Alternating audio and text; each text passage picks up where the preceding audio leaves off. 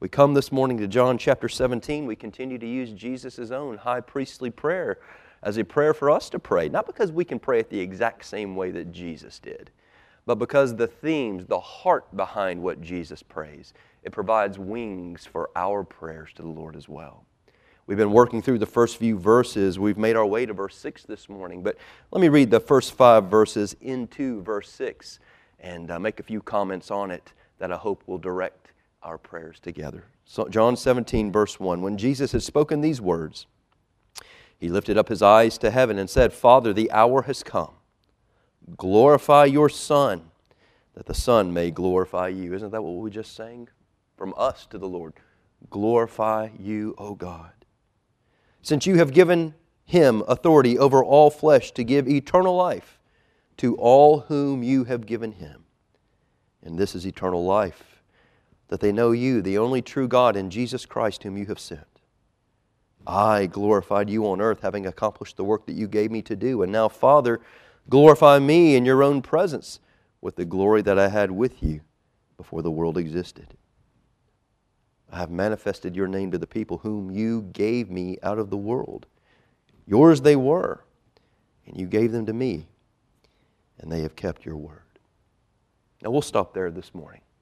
We're just taking chunks of Jesus' own high priestly prayer and considering how this ought to direct our own prayers, both privately and corporately.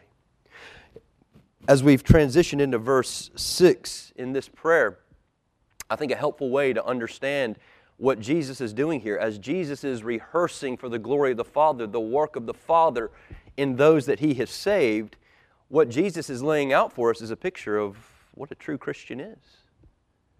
And when we have opportunity to focus upon the work of God in the life of a soul and His work of transformation in the life of a believer, that gives us all kinds of opportunity to glorify Him and to pray and to thank Him, doesn't it? And so that's how we're handling it. That's what we're looking at. Last Lord's Day, we just looked at the opening words of verse 6, where Jesus says, I have manifested your name to the people you gave me out of the world. And the first thing we saw last week, a true Christian is someone to whom the character of God has been revealed. A true Christian is someone who, verse 6, has been manifest the name of God to them. They have not just a general knowledge that there is a God, but through Scripture, through the face of Christ. These are people whose eyes have been opened to behold God, who know not just things about Him, they know Him. And we had ample opportunity last week to just thank God, to praise God, to plead with God. Thank you for what you've already shown us of your glory, but there's more to be known. We plead for more. We're hungry for more. Well, this morning, let's continue looking at verse 6, because there's more here to what Jesus says a true believer is. A Christian is someone to whom the character of God has been revealed, but let's keep reading in verse 6. I have manifested your name to who? To the people whom you gave me out of the world. Yours they were, and you gave them to me, and they have kept your word. What we see here is a phrase we've already been introduced to here in John chapter 17, and it makes its appearance all throughout the prayer. And the phrase begins in verse 2, those whom you have given me. We see it in verse 2, we see it twice in verse 6, we see it in verse 9. This is a constant theme when we've read the entirety of the passage. It's unmissable. The Son is praising the Father for those whom you gave me out of the world. And it's placing an emphasis on a certain action of the Father. An action of choosing a certain people out of the world for a purpose. A choosing of a certain people out of the world to save them, but not just to save them from hell, to save them unto sonship, to save them unto a relationship with the Father now and for all eternity. I praise you that you have given me, you have chosen these out of the world for a relationship with you, for now and for all eternity. And what Jesus is celebrating is this is a monumental work. The work of salvation is clearly a divine work. It could be no other way. And we've been seeing this in John chapter 3. We're not going to just dive down deep into this because it's exactly what Jesus says to Nicodemus in John chapter 3. You must be born by God from above. Why? The reason is we are by nature dead in sin and trespasses. We're in bondage to the world. We're in bondage to the world's way of thinking. We live by nature with a hatred and enmity, a resistance to God. And if anyone's going to enter into an eternal relationship with the Father, it's not going to be because we who hate the Father choose the Father. And that's what Jesus is praising. We praise you, I glorify you. You have given me these out of the world's system of hatred to you. And you have given them to me, to us, through my cross work, into a relationship with you. Now, we see this all throughout John 17. We see it all throughout the Bible. It is an undeniable reality that sometimes we're uncomfortable with.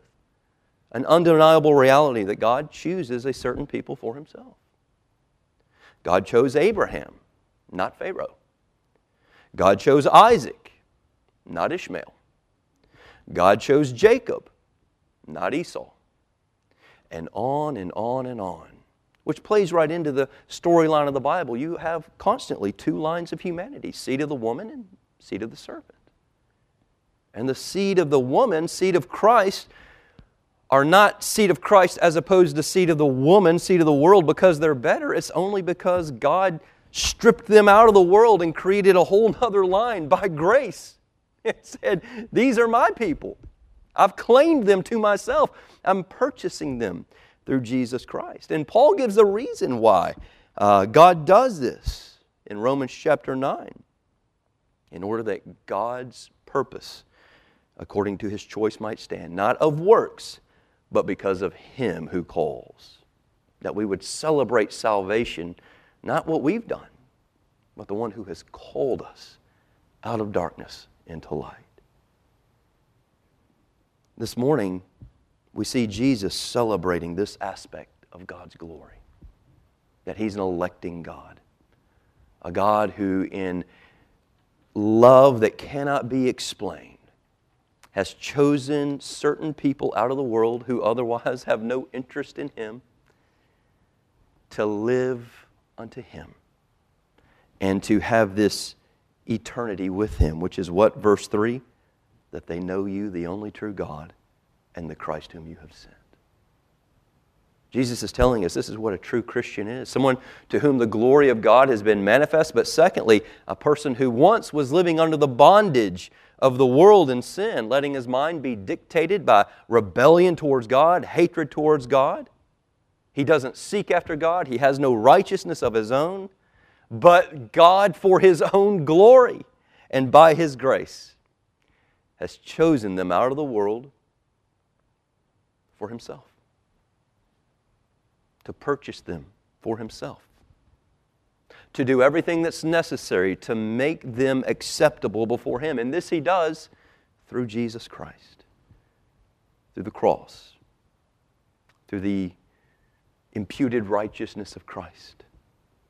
Christ taking the true believer's sin and guilt before God upon Himself, taking the wrath of God that the sinner would deserve.